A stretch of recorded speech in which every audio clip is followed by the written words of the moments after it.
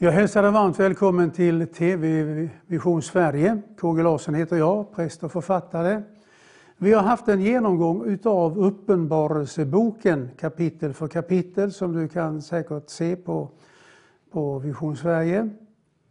Och så har vi sagt att om det finns de som har frågor så får man lov att skicka in dem. Och det får du gärna göra. Du kan ringa mig eller mejla till Vision Sverige så skickar de det vidare. Eller ringa till Vision Sverige och tala om din fråga. Den första frågan som jag har fått här, den kommer från Lisa. Och hon skriver så här. Äntligen någon som vågar och vill undervisa oss som det står skrivet. En fråga som ofta kommer upp är att talet om att Herren ska lyfta hem oss innan vreden utgjutes. Du nämnde lite om det, men kan du ge oss lite mer? Ja, Lisa, tack för din fråga. Det är ju så här att talet om att Jesus ska ta hem sin församling innan vreden utgjutes över världen. Det är en fråga som är mycket omdiskuterad. Och den som har fått klä skott för det här, han hette Darby, en engelsman. Som såg det här i skriften. Och så började han undervisa om att Kristi församling ska inte vara med ända fram till slutet. Utan Herren kommer att ta hem dem innan det sista händer. Den här läran spred sig till Amerika, Australien och i stort sett hela världen. Medan många har svårt för att tro att det kan vara på det där sättet så är det många andra som känner en stor tillfredsställelse i det. Och då kan man fråga sig varför vållar denna lära schism inom kristenheten? Varför ser inte alla det som Darby han såg på sin tid? Och det beror på två saker. Den första saken det är när Paulus beskriver det här i första Korinterbrevet. I det 15:e kapitlet så skriver Paulus så här. Men det säger jag er bröder. Kött och blod kan inte ärva Guds rike. Och det förgängliga kan inte ärva det oförgängliga. Se, jag säger er en hemlighet. Vi ska inte alla avsomna. Men vi ska alla förvandlas i ett nu, på ett ögonblick, vid den sista basunens ljud. Här har vi ett av Paulus beskrivningar på hur det här ska gå till. Och det är ett ord han använder här som jag tror kan vara ett nyckelord. Och det är när han säger, jag säger er en hemlighet. Paulus själv anser att han förvaltar Guds hemligheter. Och de är 10 stycken, jag har talat om dem i tidigare program. Han beskriver dem i Korinterbrevet. Det är Guds rikes hemlighet, det är Kristi hemlighet, det är evangeliets hemlighet och så vidare och så vidare. Och en av de här 10 hemligheterna, det är hemligheten som han skriver om här, nämligen förvandlingen. När Herren ska ta hem oss. Och så säger han, detta är en hemlighet. Och därmed har Paulus sagt att det är omöjligt för intellektet att förstå hur det här ska gå till. Ja, ingen människa kan tänka sig in i hur ska det här gå till och varför. Så att även om man är professor, teologie, doktor, biskop, församlingsföreståndare är det ju ingen garanti för att man har förstått det Paulus talar om. För det kan bara uppenbaras, säger Paulus själv, med Guds heliga ande. Men för den som ödmjukar sig och söker Herren och frågar Herre, hur ska det här gå till? Vad innebär det här? Då öppnar Herren dörren. Och då går vi till ett annat bibelställe där Paulus också, det är Paulus som beskriver det här. Det är i första Thessalonikerbrevet, välkänt bibelställe för både de som är emot uppryckandet och de som är för uppryckandet. Man känner till bibelställena och man har argument mot det. Men i det 4:e kapitlet av första Thessalonikerbrevet, då skriver Paulus så här i den 15:e versen. Vi säger er detta enligt ett ord från Herren, vi som lever och är kvar tills Herrens ankomst. Vi ska inte alls komma före de insomnade. När en befallning ljuder, en ärkeängels röst och en Guds basun, då ska Herren själv komma ner från himlen, och de som har dött i Kristus ska uppstå först. Därefter ska vi som lever och är kvar ryckas upp bland skyar tillsammans med dem för att möta Herren i rymden. Och så ska vi alltid vara hos Herren, trösta varandra med dessa ord. Och det jag vill särskilt peka på i det här bibelsammanhanget, det är när Paulus skriver så här.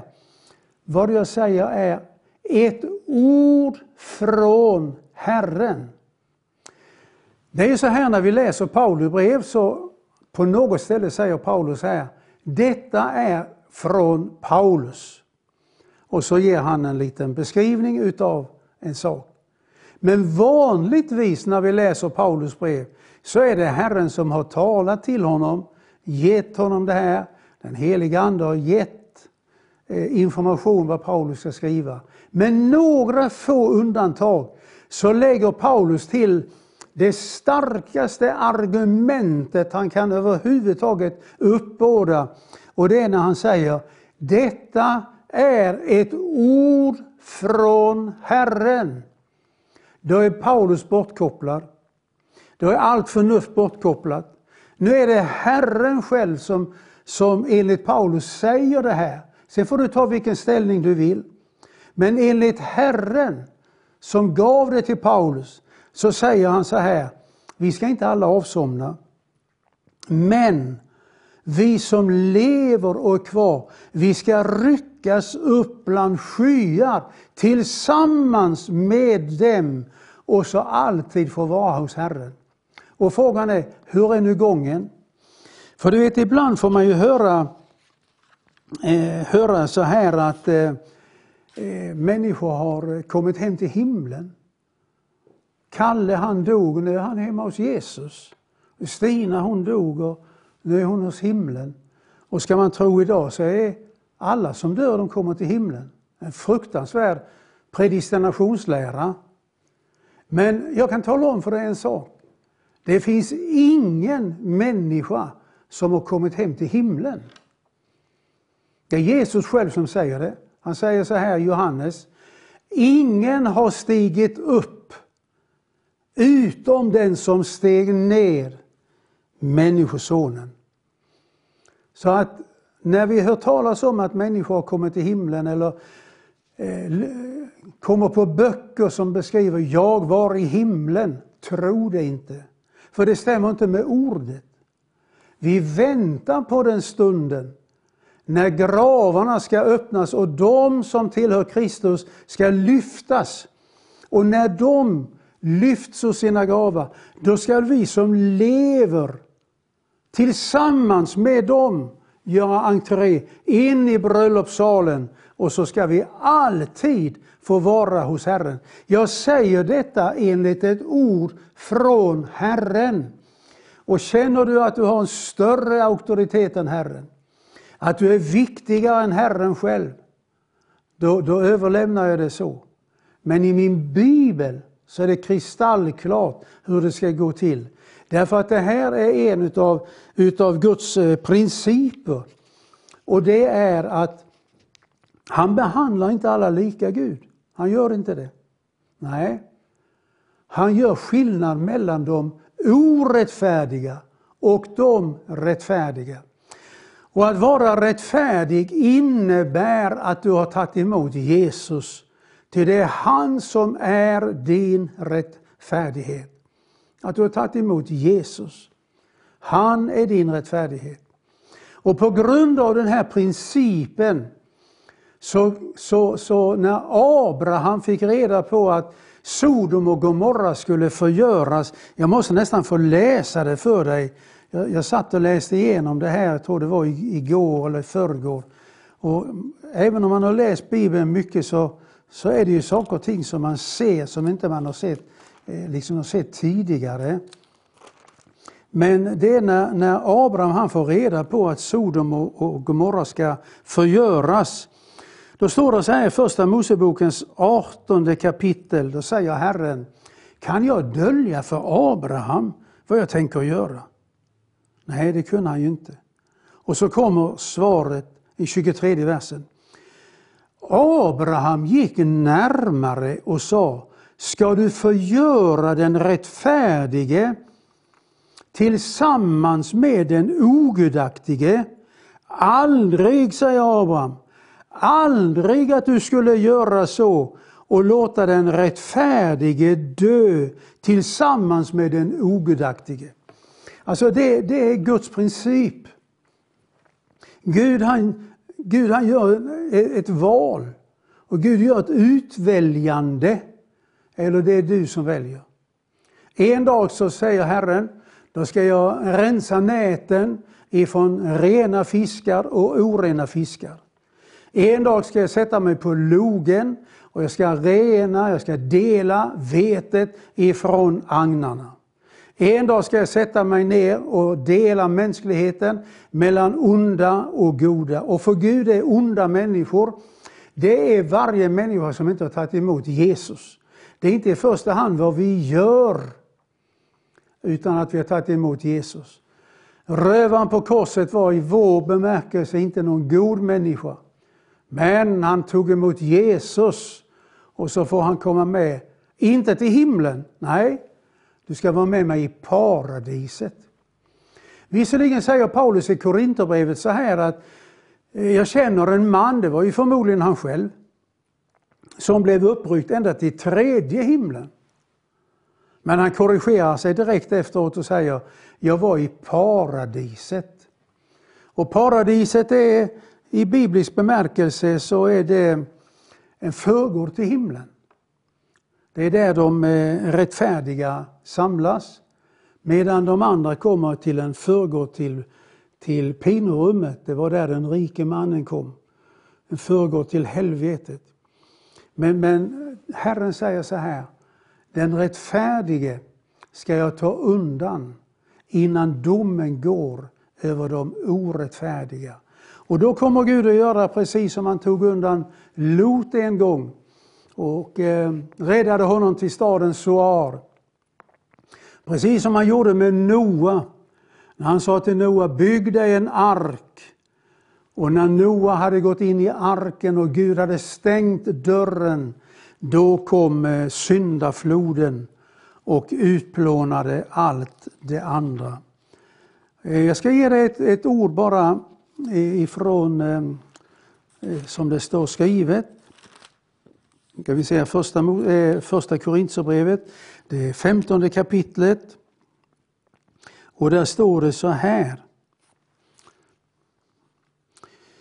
var och en i sin ordning, det gäller uppståndelsen nu, uppståndelsen. Var och en i sin ordning, Kristus som förstlingen. Och därefter det som hör honom till. Vilka är det? Det som hör honom till. Är det du och är det jag? Ja, vi svarar inte med subjektiva svar. Vi svarar med vad Guds ord lär. Och då svarar Paulus själv på det här i Romarbrevets 8:e kapitel. Där Paulus han säger så här.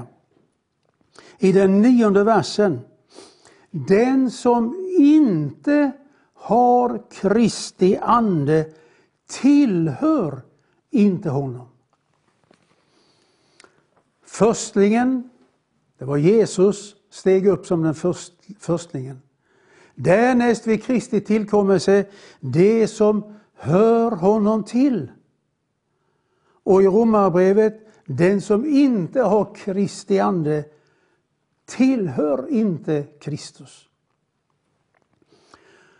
Får jag berätta en liten händelse för dig som ägde rum för många år sedan. Jag har skrivit om den i en av mina böcker, men jag tycker den är på något sätt både dråplig och åskådliggörande.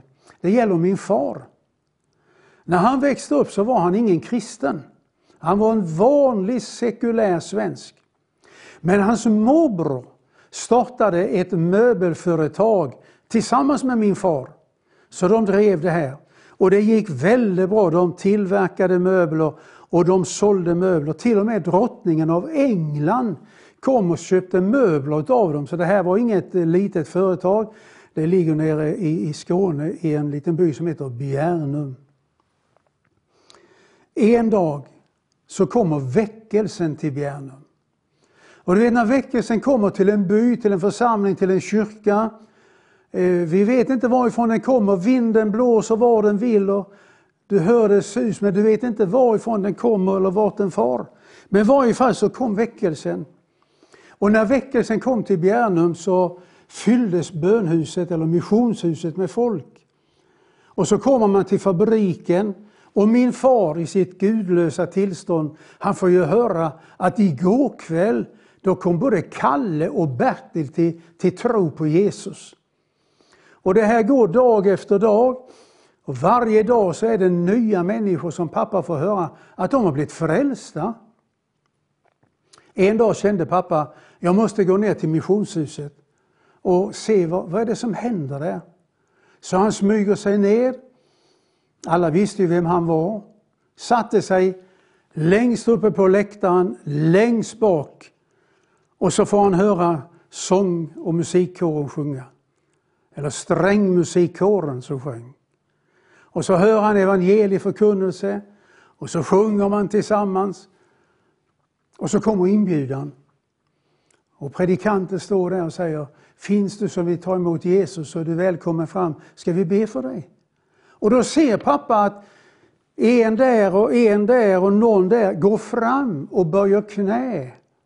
Och han undrar vad är det som händer.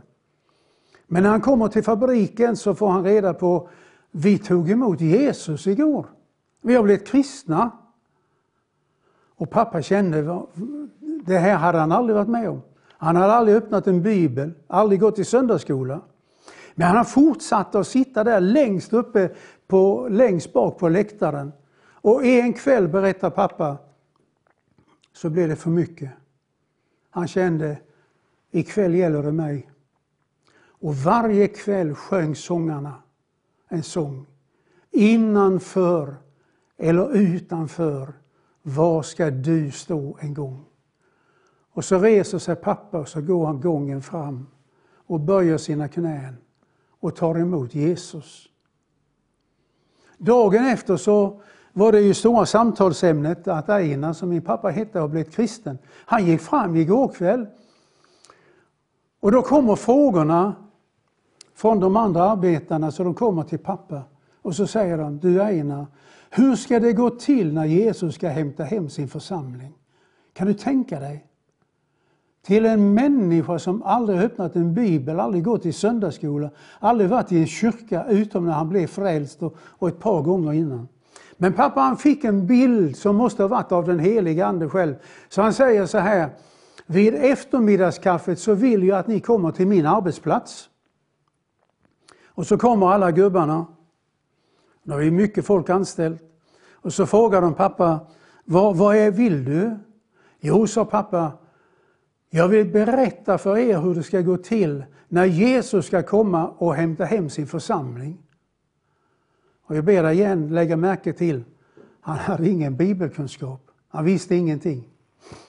Men pappas uppgift var att spika fast ornamenten på möblerna. Det var de här träsniderierna. Det var det sista man gjorde. Och för den saken skulle hade pappa ett litet stift som var ungefär 2 millimeter. Väldigt dyrt. Alla visste att pappa var rädd om de där stifterna. Det skulle gå 1 millimeter in i träsnideriet och 1 millimeter in i möbeln. Och så tar pappa sitt paket med såna här stift. Och så häller han ut allihop över kutterspånshögen och rör om. Och så berättar pappa, gubbarna står där och säger, vad gör du? Jo, sa pappa, jag ska berätta för er en sak när Jesus ska hämta hem sin församling. Och så går pappa iväg och hämtar en stor stavmagnet Du vet, sån man hade förr i tiden med en väldigt stark magnetisk dragningskraft. Och så kör han magneten över kutterspånshögen ett par varv. Vet du vad som hände? Vartenda stift sögs upp på kutterspånshögen. Han hade tillbaka alla stifterna. Och så säger pappa till gubbarna, hörni ni, en dag ska himmelens Gud köra den himmelska magneten över Bjärnum, över Göteborg, över Borås, över Jönköping, över den plats där du bor. Och då är det viktigt att du har någonting som motsvarar magneten. Vad är det? Det är den heliga Ande. Alla de som tillhör Kristus ska i ett nu lyftas Herren till mötes. Men, säger han, om du inte har Kristi ande tillhör du inte Kristus. Därför kan du lägga alla dina goda gärningar åt sidan, de väger väldigt lite här. Alla dina böner, alla dina offer. Jag har varit präst inom någonting som heter EFS i hela mitt liv, utom de 2 sista åren i pingströrelsen. Men jag fick lära mig utav han som Gud använde då, han heter Carl Olof Rosenius. Och han skriver så här i en av sina skrifter: om du får välja ut en enda sak i hela ditt liv, en enda sak på vilken din salighet ska bero. Det kan vara en stor donation till missionen, det kan vara en bönekamp, det kan vara goda gärningar. Får välja ut en enda sak och tänka, denna saken står och faller min evighet med. Och då skriver Rosenius här: då kommer du att gå evigt förlorad. Ty även i det bästa är synden med i allt och ger åt denna världen en främmande gestalt. Men när vi får komma inför Herren och säga, Herre, förbarma dig. Kriste, förbarma dig. Förlåt mig mina synder och rena mig från min orenhet. Då säger Jesus, jag vill gå in till dig. Jag vill hålla måltid med dig. Jag vill att vi ska dela en gemenskap tillsammans. Jag vill tända ett ljus i ditt hjärta. Jag vill ge dig frid i din själ. Och sen, förstår du, då ska du hålla måltid med mig i de himmelska boningarna. Och då ska jag fästa upp min mantel och betjäna. Jag tror inte så mycket på teologer som förnekar Guds ord. Jag tror på Guds ord. Och om Herren säger det här med ett ord ifrån Herren, så här kommer det gå till.